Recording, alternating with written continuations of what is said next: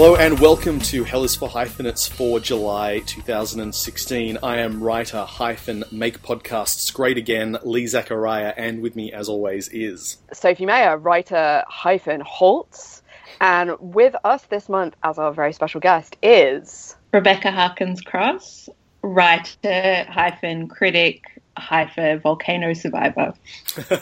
Hi guys. Whoa. Hi Beck, we're so happy to have you. And yeah, there was an incident with a volcano last year. There was. Were you tempted to change your name to Joe? I don't get it. Wow, as I in made versus a film the... joke that was too obscure for the podcast, as in Joe versus the volcano. There it is. Sorry, that one was straight over my head. I think that is the most notable volcano in cinematic history, though, isn't it? Well, it nearly kills Tom Hanks, so... Right, yeah. Well, we're very happy that volcanoes couldn't keep you from us, and very excited to have you with us as we talk the films of July. We're going to begin with Steven Spielberg's adaptation of the opening chord progression of Let It Be by the Beatles, the BFG. Thank you. How long have you been sitting on that one? There was a fair bit of Googling when I should have been doing other things. Did you guys get to this film? I got there, I felt like my head was spinning around and dropping down a lift shaft, and then I left. I am not sure that Spielberg's approaches to CGI are going to be for me, which is a shame because I think, the BFG is part of every one of our generation's childhood, and his obsession with Mark Rylance is promising to pay dividends, but part of what I love about Dahl's books is the way that they balance these ingredients of the real world and fantasy, and the sort of pastiche CGI world. It had this sort of physical effect on me, but also I just thought, it sort of missed a basic premise of what I was excited about it having. By far my favourite moment in the Harry Potter films is when the night bus squeezes along, I think it's Tower Bridge. I love that meet-up of location shooting with great effects. And this just, I don't know, it felt too airlessly fake right from the beginning in his, merry ye oldie Englandy. Yeah. But that's literally all I got. So Lee, what was the rest of the film like? Well, it was kind of a lot like that. It was this weird. It took me a long time to figure out what the film was doing that was so strange, and I realized it was more like a Robert Zemeckis film than a Spielberg film, and not just because of all the uncanny valley CGI, but he deploys the CGI the way Zemeckis does, with this sort of CGI camera work as opposed to real camera work incorporating CGI elements, like with the Harry Potter thing. And Mark Rylance is, I think, the best thing about it, but the script has this weird inertia to it, and I can't quite figure out why that is, because it does a lot of the things that... Maybe it's different in the book, because in the book, when they sit down and have tea for 20 minutes, that's okay, because you're reading a book. In the film, it just feels bizarre. But I will say about it, Sophie, lately, you have been comparing a lot of modern cinema to US conservatism, and I'm not entirely on board with this theory, which makes it very weird for me, because I could not resist seeing this whole thing as an Iraq invasion parable. Whoa!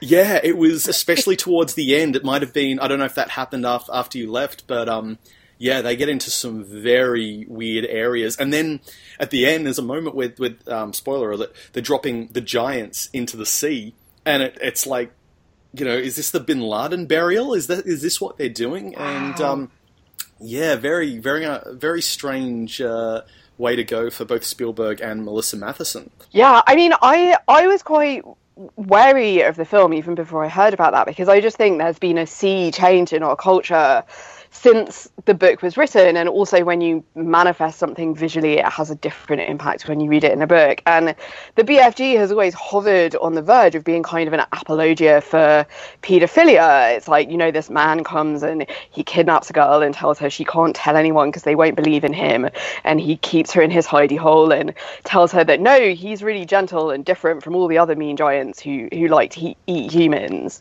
Oh wow! And that kind of freaks me out. Like the whole Mr. Snuffleupagus thing, you know. It's so obvious now that you destroyed my childhood. Same. Yeah, but it's not our childhood anymore. At least in the UK, and I know this is happening in Australia as well. Like, we're looking at a lot of our institutions and being like, "What the fuck?" Thanks for Rolf Harris, by the way. Oh, guys. You're welcome. Please keep him. Yeah, on remand, I think, is where we're keeping him at the moment. But I think we're in such an intense, political moment. It's really hard not to watch these films and be like, of course it's challenging these huge, crisis moments. On which note, Star Trek. Yeah. Yeah, talk about 9/11 parallels, Yorktown getting attacked by someone who'd formerly been trained by Starfleet. But I feel like Simon Pegg kind of knows that he's doing that. It felt quite knowing, and sort of quite liberal and hand-wringy about it. And I actually, as someone who has no real investment in Star Trek mythology, I enjoyed this film. Cool. Yeah, I was really surprised that I quite enjoyed it as well. Star Trek plays no part in my kind of pop cultural consciousness. It wasn't a part of my childhood. It wasn't something I ever felt an urge to chase up later on. And I have to preface that by saying the previous installment, I did actually see that Star Trek Into Darkness, and I'd forgotten the plot basically before the credits had even rolled. But I did quite enjoy this one. Yeah, I was surprised. I actually have Star Trek listed on my birth certificate. Is how deeply ingrained the franchise is to me. So I'm quite invested, and I don't know. I also loved the film. I thought it was. I enjoyed the fact that it was so, after the film that's called Into Darkness, this is big and bright and filled with hope and fun, and it's that sense of exploration and discovery and inclusion and spectacle that just. It felt like the Trek I grew up on. I think it felt a little rushed at times. The script was a bit rushed, which is, I don't know if I would have thought that if I hadn't known about the development process, but because they were rushing to get to the 50th anniversary. Nemesis. Yeah. Yep. Star Trek Nemesis, also a terrible Star Trek film. Also.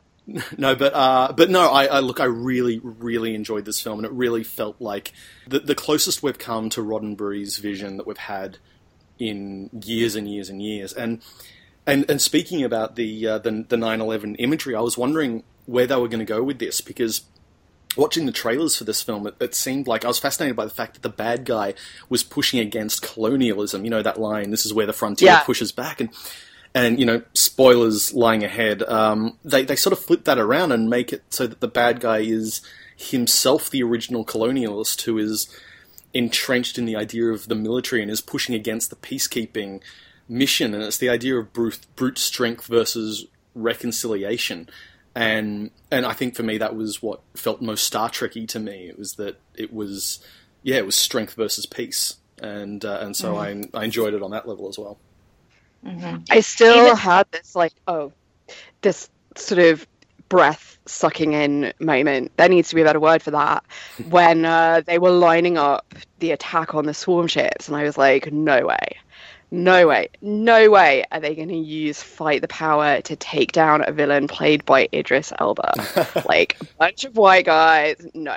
So, and they kind of, again, this is where you see Pegg, he has his whatever, he wrote his dissertation on this hat on, and they sort of, again, switch it around and they bring out the Beastie Boys, and it's still a little bit uncomfortable, but, I'm not huge on acts of cinematic destruction, but I have to say that I loved the swarm ships. I thought it was an amazing idea to have ships that worked like a bee swarm, and then their idea for how to take them down, and because they're not sentient, you can just sort of watch that and appreciate sort of the visual of it. I thought that was really that was actually a really great use of CGI, and it felt as you said, very true to the original Star Trek mission, and but with this big screen aesthetic. That was cool.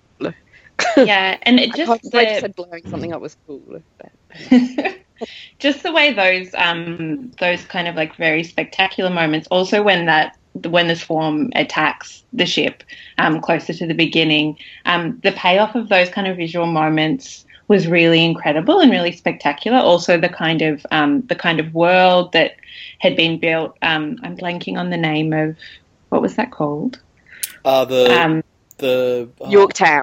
Yorktown. Yeah, like when the kind of reveal of that, when they talked it up so much, was really spectacular. The thing that I was comparing it to was Midnight Special, and when there's that kind of reveal at the end of the world above the world that's just so disappointing and such a letdown. Whereas, when you're kind of introduced to Yorktown in those opening moments, I was surprised by how enamored I was by the spectacle. Yeah, and I think it's very savvy and very cute to make our point of identification with Yorktown Sulu's husband and kid. Like, that's definitely something new from a blockbuster in a way, while using, those hopey-changey humanistic elements of Star Trek. But it did give it a frisson of something new that, fits with the way the Spock-Uhura relationship is being handled. And, it's great to see a Star Trek where it's not about, like, Kirk getting off with the random, non-human woman that they find on a planet, and it plays with that. And I thought JLo was amazing. She, totally kicked ass, and she managed that deadpan humor, really well. But you did just have this, like, oh God, Kirk on the motorbike, it's going to happen, and it didn't. And I kind of, I had a little internal whoop about that. Although, the motorbike scene was great as well. Yeah, it was. It was. So, and now to the other big film of the month, Ghostbusters. So we talked the other month about all the political stuff behind it and the furore about the film as it was in pre-production. Now that the film is actually out, what did we make of it? I don't know. I don't really know what to say. Like, again, I keep using the word surprise because I guess like these just aren't the kind of films that I'm, gagging to see a lot of the time. Mm-hmm. But I was really surprised by the kind of elation that I felt just seeing 4 women on screen who weren't like necessarily discussing the fact that they were women, that they had jobs and they were busting ghosts, whatever. But the fact that even though there were those kind of meta theatrical moments where they were referring to the kind of external, furor around this kind of remake and recasting, it just actually was a really nice experience to see that kind of film and to see 4 women in the lead. Mm. Yeah, I aesthetically it felt new. Like, I mean, we've been talking about it so much that, it's kind of consciously you're aware of it being a political act. And then actually watching the film, I found it really refreshing on a I guess subconscious level, where it actually did feel like I was seeing something new to the same old, cast that we normally see. And I was actually surprised at how, like, the other level that all worked on. That I found, I don't know, the film has such a weird energy to it, and it's the energy you get from that Judd Apatow generation of improvising, where the script feels loose enough that the scenes feel sequential rather than naturally flowing, and the dialogue has that as well. And it was really, I don't know, it was disjointed for a lot of it, but I think he does pull it together. And I don't know, for me, the jokes had this inverse bell curve where some of them were so bad that I can't believe it that they made it to the assembly edit, let alone the final product. Like, there's one rock star cameo in particular that should not have come anywhere near the film. Oh. And then the other half of the jokes are so good I could barely breathe from laughing. So it was this weird mix of terrible jokes and absolute genius jokes.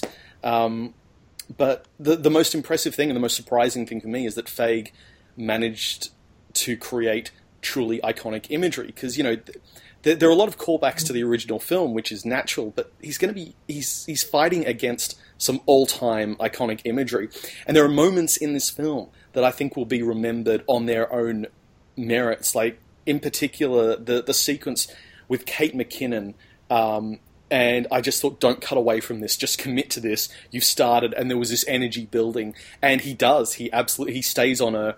And I think it's probably the best scene in the film. The dance scene or the weapon scene? The fight scene where she's pulling out all the weapons and like she just gets fed up and takes them all out. And I just thought that was masterfully filmed. I just kind of have an edit of the film in my head where it's just the Kate McKinnon fan edit. Mm-hmm.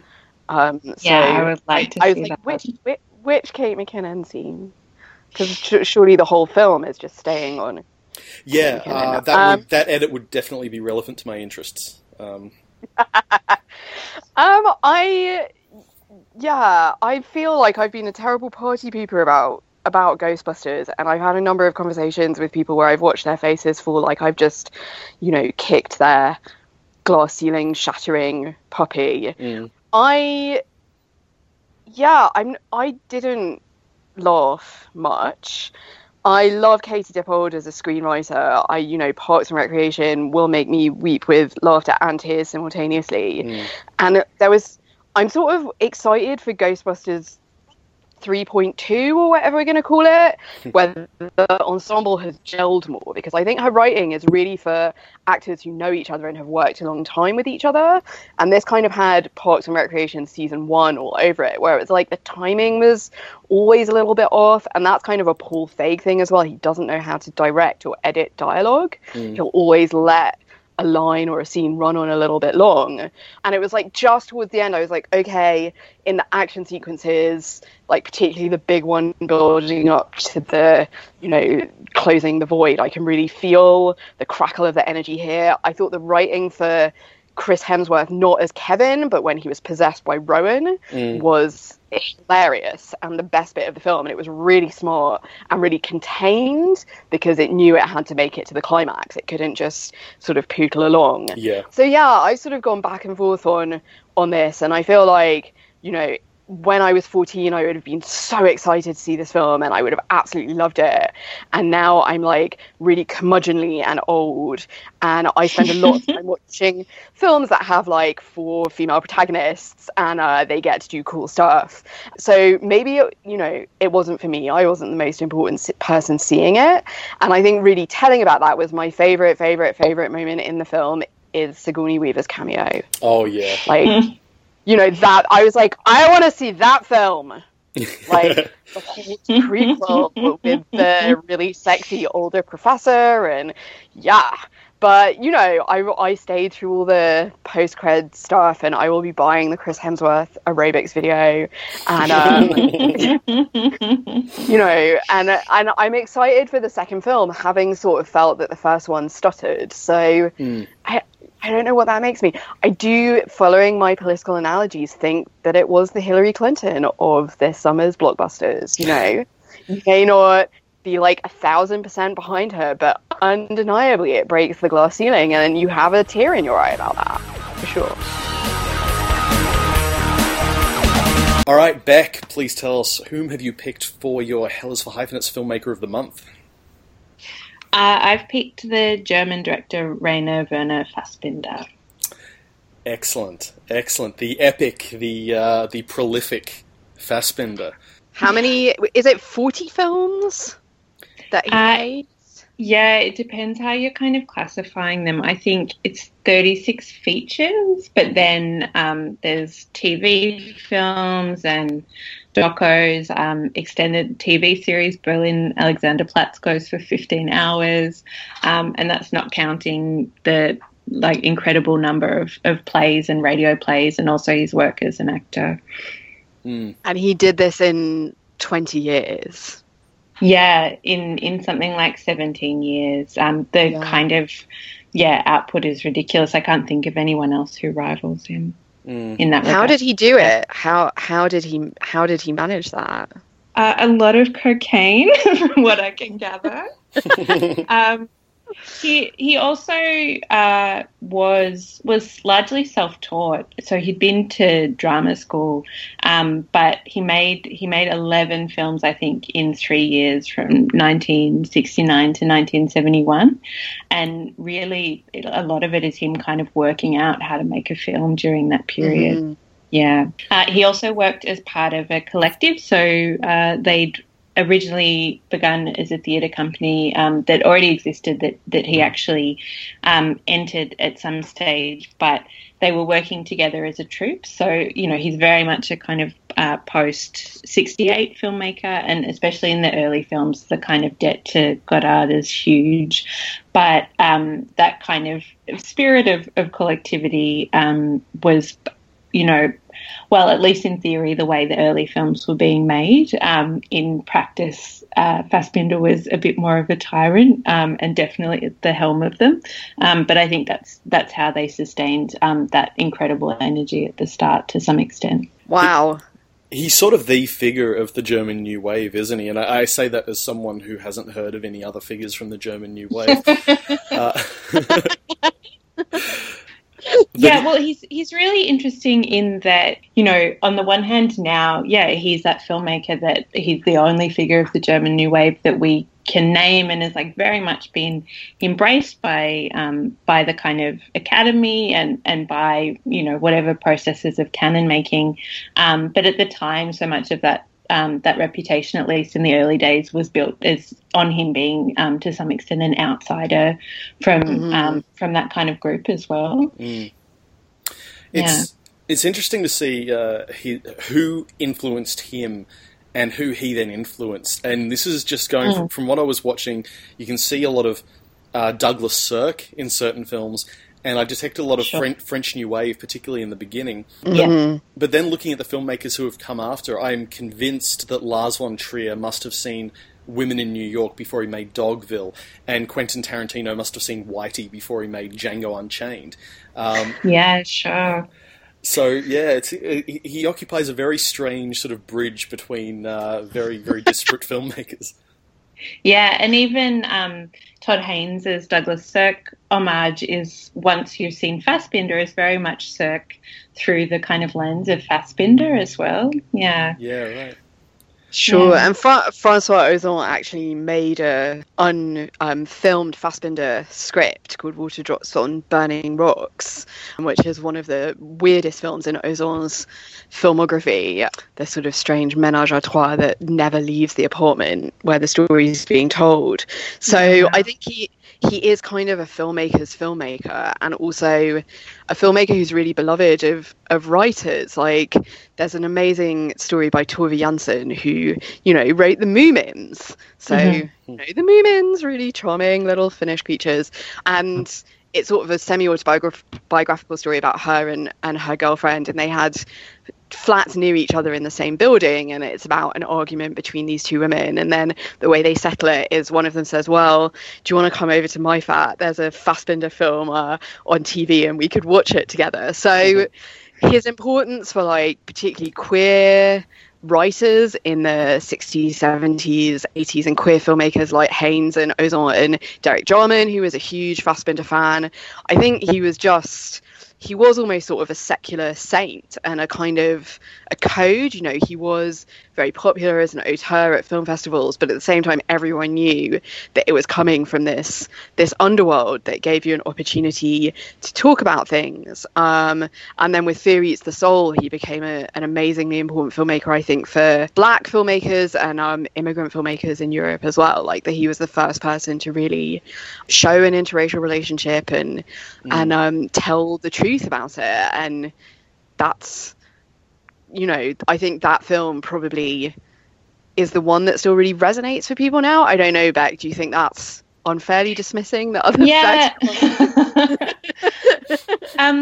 that was the film that I saw first, I think. I got Fassbinder at just the right age. I was in my early 20s, and I think, I'd come to him through studying Douglas Sirk, and it was a film that really drew me in, and I think it's quite moving in a way that some of the other ones that are a bit more maybe cynical or a little bit more knowing aren't for some people. But also in those kind of, really it's a film about loneliness as well. It's a film about kind of two different kinds of outsiders, and it's a film about kind of impossible love, and especially those kind of, during that period, it was when he really, I think, came into his own as a filmmaker and was making like ostensibly melodramas, but a million different permutations of melodramas. But I think it really encapsulates a lot of things about his kind of broader cinema for a lot of people. Yeah. But, I mean, what would be your favourite now, or your favourite period of his films? Is there a sort of great run? Yeah, sure. So like I said, the early 20s thing was kind of like, I was attracted to him because they were so incredibly cynical, and so, like the majority of them are really sticking it to middle class values, and they're these kind of like doom love stories where someone's always going to sell you out, and I was kind of like right on. And it was really those kind of really the iconic queer films where that's maybe the most patent. So films like Fox and His Friends, The Bitter Tears of Petra von Kant, and then In a Year of 13 Moons.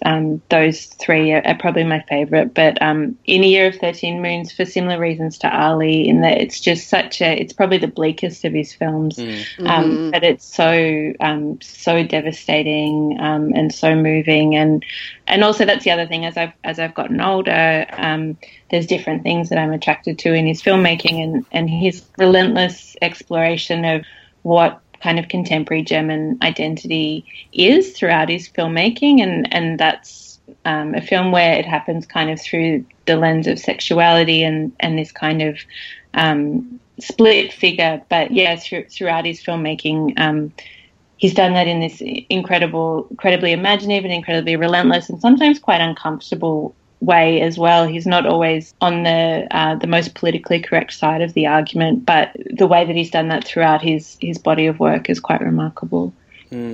He's got this enfant terrible reputation, and it's earned, and you can feel that it's visceral non-conformity in his work. But he also has a very gentle touch. He's like the bad boy you fall in love with and nobody understands you. He's got a really soft center, and no one believes you, but you can see it. And he does have it because, he handles his characters so sensitively, from, Fear Eats the Soul to Mother Custers Goes to Heaven.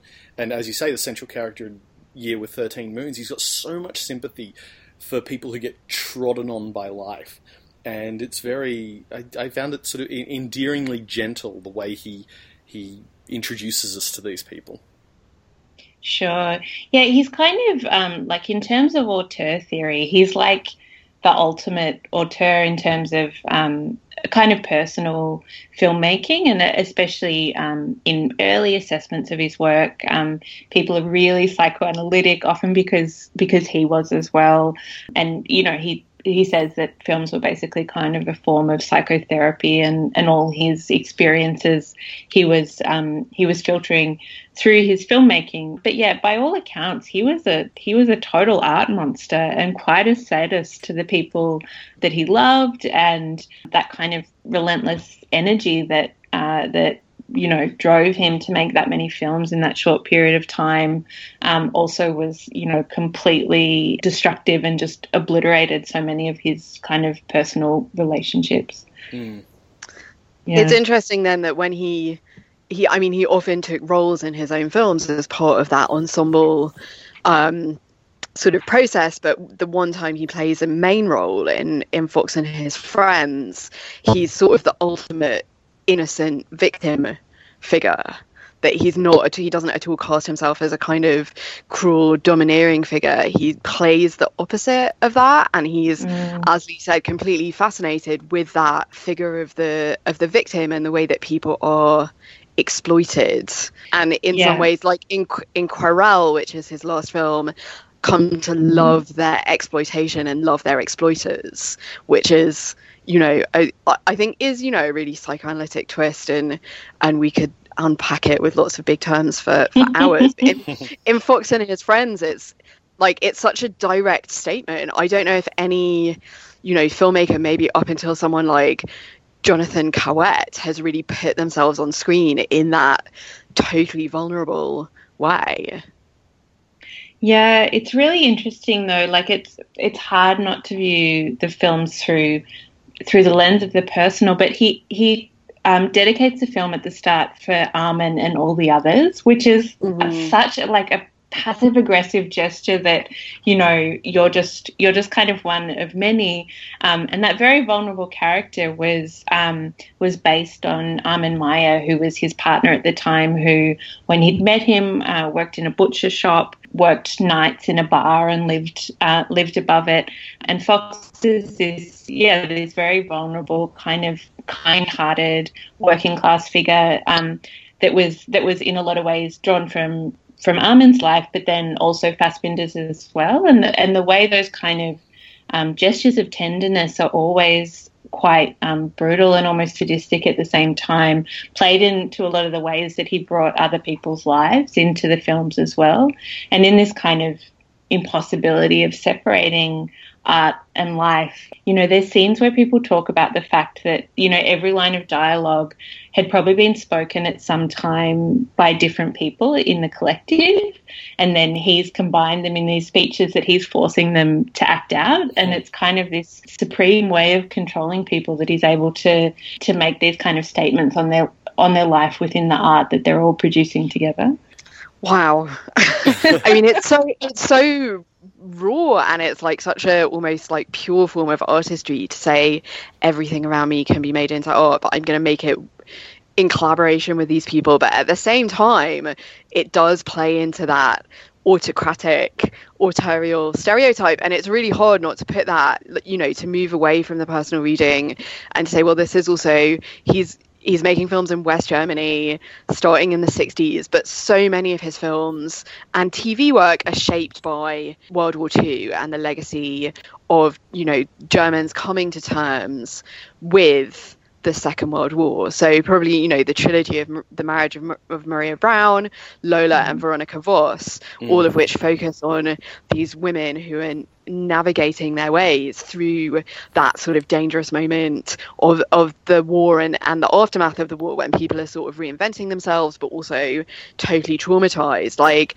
that seems to me to have a huge impact on his work, like trying to understand, how did we as a nation, as a people, do this? So on the one hand, he populates his work with outsiders, with queer people, trans people, Jews, and then on the other hand, he's exploring like these notions of domination and dictatorship and sadism, and sort of bringing them together in this way that really confronts people. Yeah, definitely. And those things you talked about before, about the fact that in this kind of idea of victimhood that he keeps going back to, there's always some sense that the victims kind of like it, that there's some kind of masochistic element to that relationship, you know, most patently in The Bitter Tears of Petra von Kant.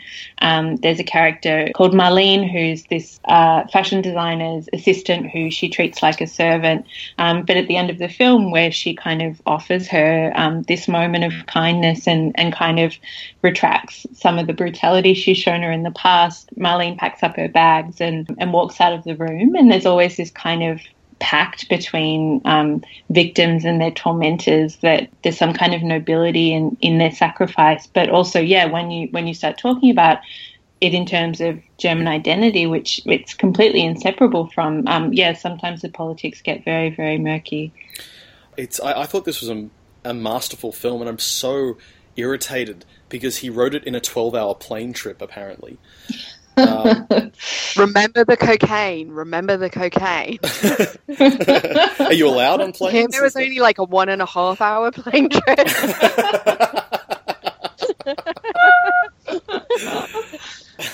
It reminds me a lot as well in The Clouds of Sils Maria, the last Olivia Assayas film, the play that Kristen Stewart and Juliette. Juliette Binoche rehearsing is so much the kind of power dynamics of it feel really drawn from something like Bitter Tears of Petra von Kant, which of course as well came from a play, and I think you can see that so much in the kind of contained claustrophobic environment of this incredible Baroque apartment that Petra and her live-in lover Karen inhabit.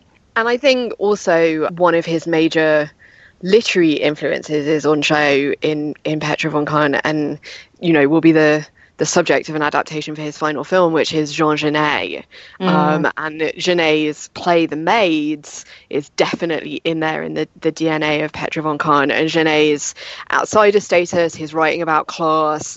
In the 70s, his interest in the PLO and what it means to be a freedom fighter, which is something that Fassbinder picks up when he looks at, the Baader-Meinhof, the politics of Baader-Meinhof. But you can almost see his oeuvre as like this long love letter to Genet, who is the supreme artist of the outsider victim who loves his sadistic master, and that bad boy with the soft centre who's brilliantly literary, untaught, writes so much so fast. There's like this really intense love affair going, almost as if they're exchanging texts with each other, like as secret love notes, which is kind of incredible.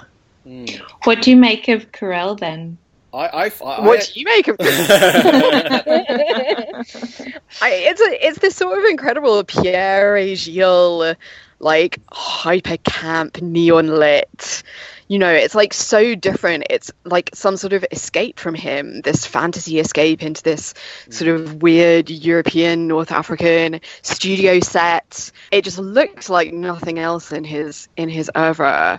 And it has so many of the themes and so many of the ensemble cast pop up, but it's so despairing, like ultimately. It's, for me, like, it is one of my favorites, like one of the masterpieces, but it did kind of break him.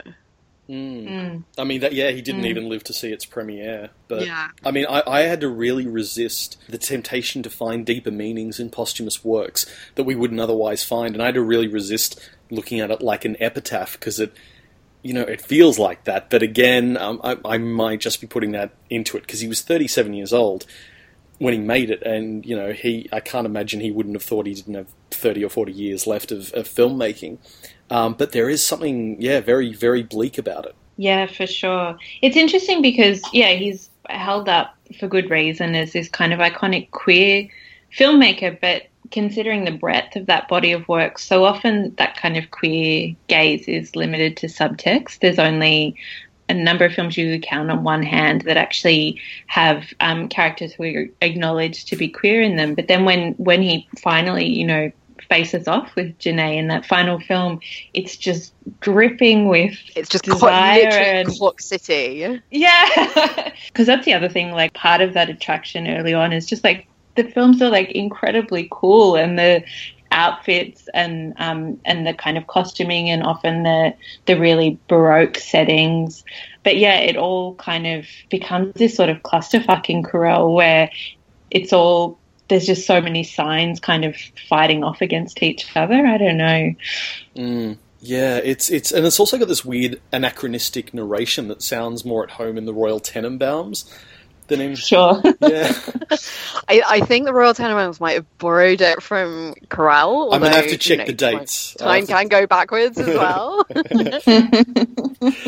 We haven't even talked about like his clear love-hate relationship with American cinema and his sort of parodying and pastiching, not just of Cirque, who he clearly loves, but of American genre cinema and B-movies, his sort of obsession with 1930s and 1940s noir, and sort of re-Europeanizing that, and then also, with some of the seamier side of Hollywood cinema. Yeah, Veronica Voss had a real sort of Sunset Boulevard thing going on. Yeah, totally. Yeah, and it's hard to tell with those kind of early cycle of gangster films. Like, they're very much Hollywood gangster films by way of French New Wave, and it's hard to tell where exactly the source of them's coming coming from, I guess. But then films like Whitey, which is just this totally bizarre, stagey, racial Western that takes place in Germany. Yeah, those kind of Hollywood illusions are littered throughout. Yeah, Whitey is something else. I've been trying to talk all my Tarantino-obsessed friends into tracking that one down, because, yeah. World on a Wire is his only science fiction film. It's sort of a made-for-TV movie, but I think it played at some film festivals, and it's very Matrixy, very Inception-y, and it's 1973, and it feels perfectly in line with Westworld, which came out the same year, and Planet of the Apes. A few years earlier, this high-concept science fiction. The technical proficiency was amazing for someone who is such a raw filmmaker. To do something that controlled and that immersive was very impressive. Was it a commission for TV, World on a Wire? Did someone sort of approach him to make it, or did he just, sail forth with it? Because it does, as you're saying, like, it stands out generically, it stands out in the terms of the way it was made and the way it looks, and I'm just wondering whether that was something, German TV came to him and said, we'll give you a budget and some SFX people. And I'm not sure. I'd never actually considered the idea that someone would ask him to do something, rather he would force everyone else to. This is what I feel like doing now. Out of my way.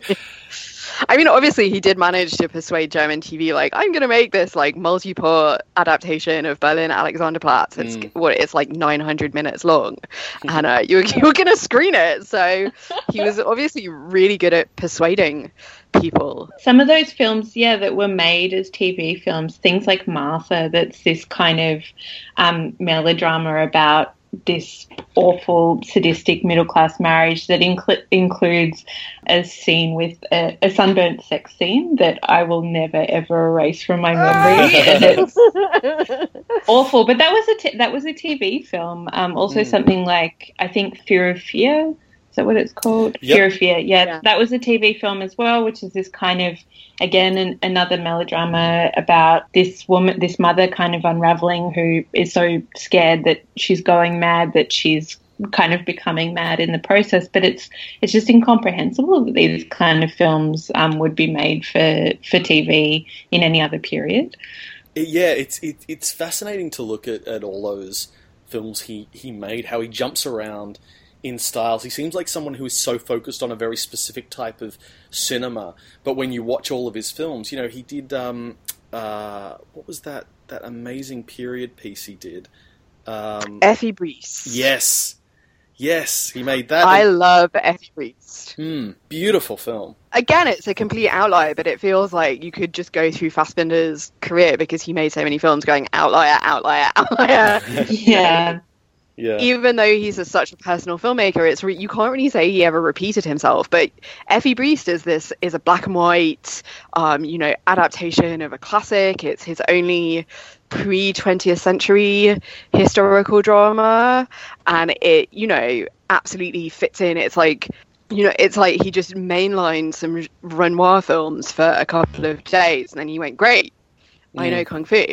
And makes this incredibly tender, well-mannered. I mean, there's still very, Fassbinder-type issues to do with submitting yourself and suffering and desire, illicit desires.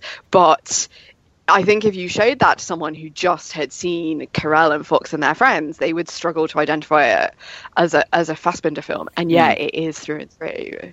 And it's totally fascinating going through those early, whatever it was, 11 films, and seeing him almost try on different styles as a way of teaching himself. And again, that kind of inheritance of the theatre, along with the kind of Hollywood genre cinema, is so patent in films like Katzelmacher and The Coffee House, which is essentially just kind of a sort of Brechtian performance. I think that was another one that was recorded for TV, and it really just feels like theatre on film. But as he runs through these different ideas and these different kind of modes, it almost is like a way of working out what he'll become. But then, as he goes on as a filmmaker, that relentless experimentation continues.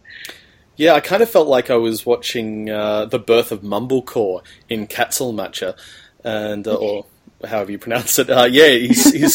His second film, which makes me love him and hate him in equal measure for inventing mumblecore.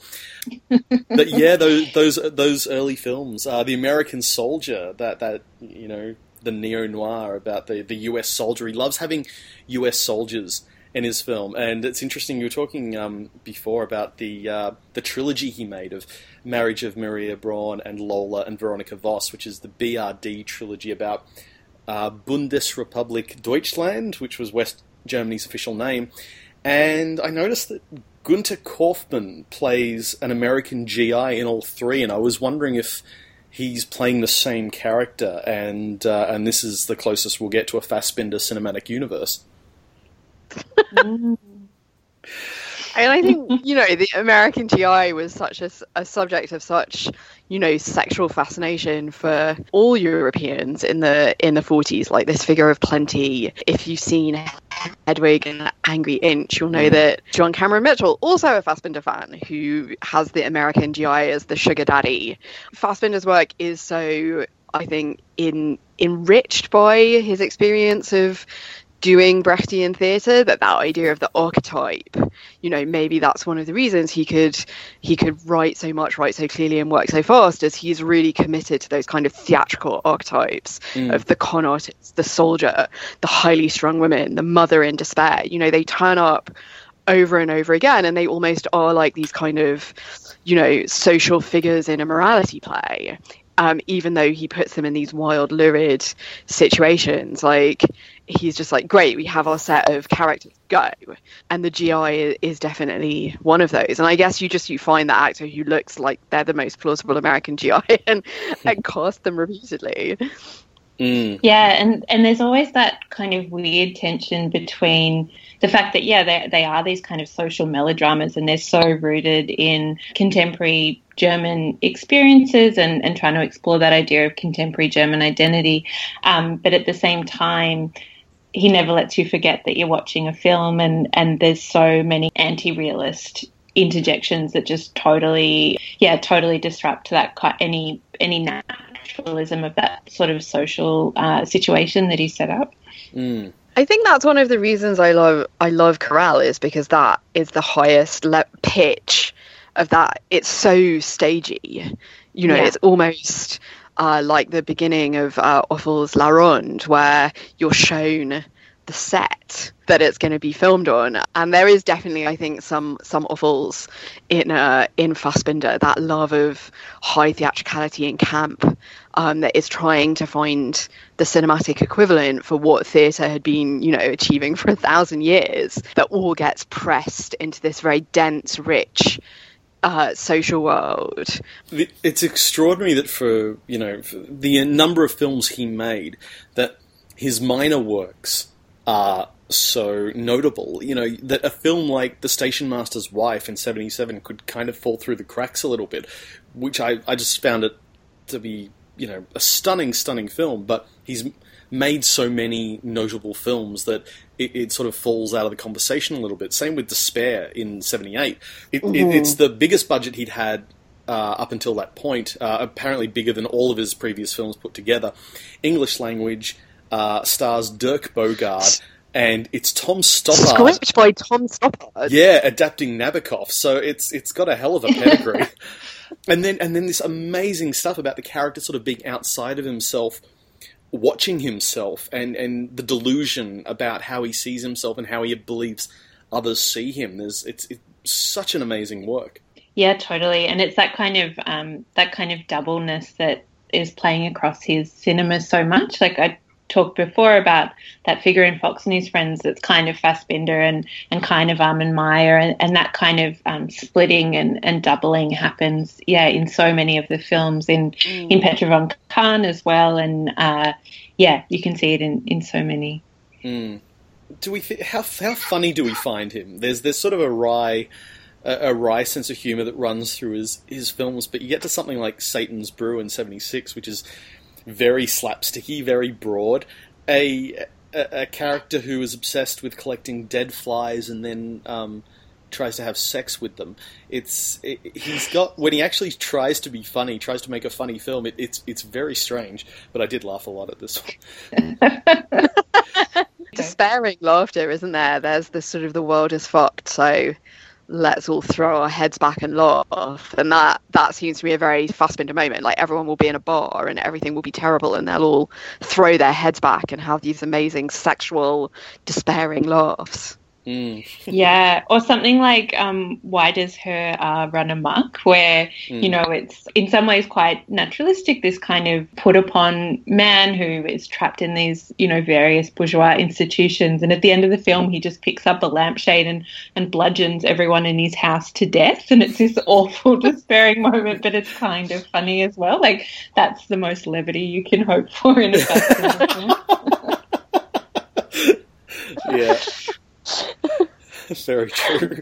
So what would you, if you have to recommend a Fassbinder film to somebody who is daunted by the 40 film filmography, the 27 hours of Berlin Alexanderplatz, someone who looks at all that and says, where do I begin? If you had to recommend one film, what would it be? I would say The Bitter Tears of Petra von Kant. I think it's a good kind of introduction, but it's just quite spectacular. It's so lavish and so baroque and so melodramatic, but so many of those kind of recurrent ideas are there, and I think it's a really good one to start with. It's sort of the first film where he really finds his own style as well. It's the one that comes at the end of that improvisational cycle, and it's the first one where you go, right, this is a Fassbinder film. Totally. Yeah. I always expect The Bitter Tears of Petra von Kant to be an opera. There was an opera made of it, and when I rewatched it this time, I was like really surprised there wasn't any singing because it seemed so operatic to me. For me, like, the high point is that trilogy of Fear Eats the Soul, Effie Briest, and Fuchs and His Friends, which are so different from each other, so recognizably Fassbinder, so working through this profound idea of that you can be in an intimate relationship and it can be the loneliest place to be. Just the range of those films when he's working at the height of his style, I would say if you want to get the full range, you can just take those three, made one after the other, and be blown away by it. Yeah. What about you? I think... If I had to say there's one, the thing that's most impressive about him that I would recommend is the first 20 minutes of 1979's The Third Generation. That's some of the best shooting and editing I think I've ever seen. Either the first 20 minutes of that, I mean, keep watching, obviously, but that opening in particular. But I don't know, I think my favourite of his films, and possibly the most accessible, is 1976's Chinese Roulette. Very much in the vein of Who's Afraid of Virginia Woolf or God of Carnage. This very intense thriller-cum drama that follows like a married couple that discover simultaneously that they're having an affair, that the other is having an affair, and they decide to be really civil about it, and the four of them try to spend a weekend together, and it's such a glorious setup, and the complications that ensue from all of the amazing array of supporting characters, and it's so sort of, I don't know, funny and tense and interesting. Like, you're desperate to find out what will happen next in any given scene. That's the one that I would shove in front of people's faces, I think. Yeah, and that one's also quite funny as well. Like, in some ways it's a social satire that you have this kind of like ultimate bourgeois marriage where they're both fine with these affairs that they're having, and then their monstrous daughter, who's a cripple with this incredible doll collection and wants to take them both down, is kind of the necessary offspring of that relationship. Yeah. Quite a lot of people have speculated about what would have happened had he not died at 37. He was moving into international co-productions. Would he have found Hollywood or, in the late 70s, American indie coming calling to bring him over to make films in America? And you can imagine sort of the meeting of minds between Fassbinder and Scorsese. Or, would he have carried on and moved into sort of Euro puddings in the way that Margaret von Trotter sort of sadly found herself in the 80s and 90s, sort of squandering her political acumen and filmmaking, although I think, she's come back around. Do you guys ever think about that, or do you just like that's the career, that's what happened, or are you interested in those what ifs? I would love to know what he would have done. If we can take a peek into that parallel universe and see what his career looked like, especially once the wall comes down. I want to see what Fassbinder in sort of, a post-Berlin Wall world looks like. Right, not like Goodbye Lenin. Well, maybe. I don't know, for me it's kind of hard because so much about Fassbinder kind of gets obscured by the mythology, right? And, Fassbinder is this kind of like supernova. It's hard to imagine anything that comes after that. But just also the fact that a lot of what I love about Fassbinder is Fassbinder's women, like Hannah Shagula, I'm sure I'm pronouncing her name wrong, is just such a phenomenal figure, and Ingrid Carven and Margaret Carstensen. But a lot of those relationships were disintegrating at that point, and it's really difficult to imagine his cinema without those women and without some of those regular players. Mm. Yeah, I guess I sort of think about what would have happened if you'd gone to the US and worked with someone like Gina Rowlands. Yeah. Well, the young Isabelle Huppert or something, in the way that Michael Haneke did. Yeah, and there's so many parallels with him and Cassavetes and the way those women inhabit those kind of tragic, destructive figures that Gina Rowlands did so perfectly. Yeah. I could see him falling in with the Jim Jarmusch's 80s crowd, that New York collective. I'm sure they would have taken him on as a patron saint. Mm. Yeah, and you can almost feel that Jarmusch and then Van Sant are picking up where Fassbinder leaves off. Malanoche, Van Sant's first feature, is absolutely an homage. It's shot in black and white. It has that kind of slightly sketchy, melodramatic plotting and underworld setting, and so maybe he diffused spiritually and really is at the heart of New Queer cinema. Like, you can't imagine Tom Kaelin or Todd Haynes or Van Sant without Fassbinder. And maybe that is what happened, that because of the legend and the impact of the work, also because there was such a huge body of work to watch. Usually when people die at 37, there's like a couple of films and you do have to speculate about what they would have done. But with Fassbinder, you can read it and project it and take it on. And he made that space for those filmmakers to make the first, really openly queer cinema in Anglophone culture. Totally, and just kind of as a model of as an independent filmmaker as well. Like, I think it was a particular time in German film funding where that kind of emphasis on recreating the German identity or whatever was quite fruitful for those filmmakers that were part of that new German cinema. But the way he's kind of able to navigate working within that system and also working outside of it as well is pretty remarkable as a model for filmmakers to come. Like something like The Third Generation, apparently when, he was at a point in his career where people were sort of throwing money at him, that was something that he funded himself because it was a project whose politics were going to be quite controversial, and he knew that it wasn't something that he was going to be able to get funded by the state. Yeah, I'm just still daunted by the energy of it, the energy of his project and its completeness. Like, the Fassbinder cinematic universe, I think, does exist, but it's not necessarily continuous. Well, I mean, if anyone has a spare, hang on, let me do a quick mental calculation. 2 miniseries, 40, 80, 130 hours. Yeah. Yeah, a year. Yeah, just binge them all. Just, I did them all in a month, including Alexanderplatz, and I barely went insane at all.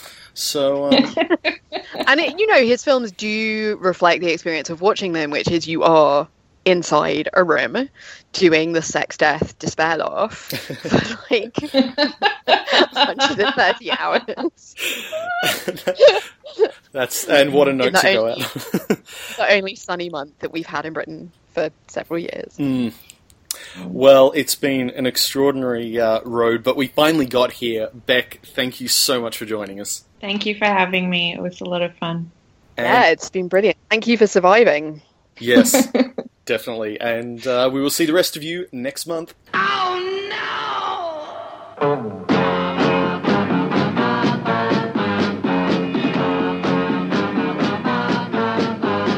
I can't stand still 'cause you got me going. Your slacks are low and your hips are showing.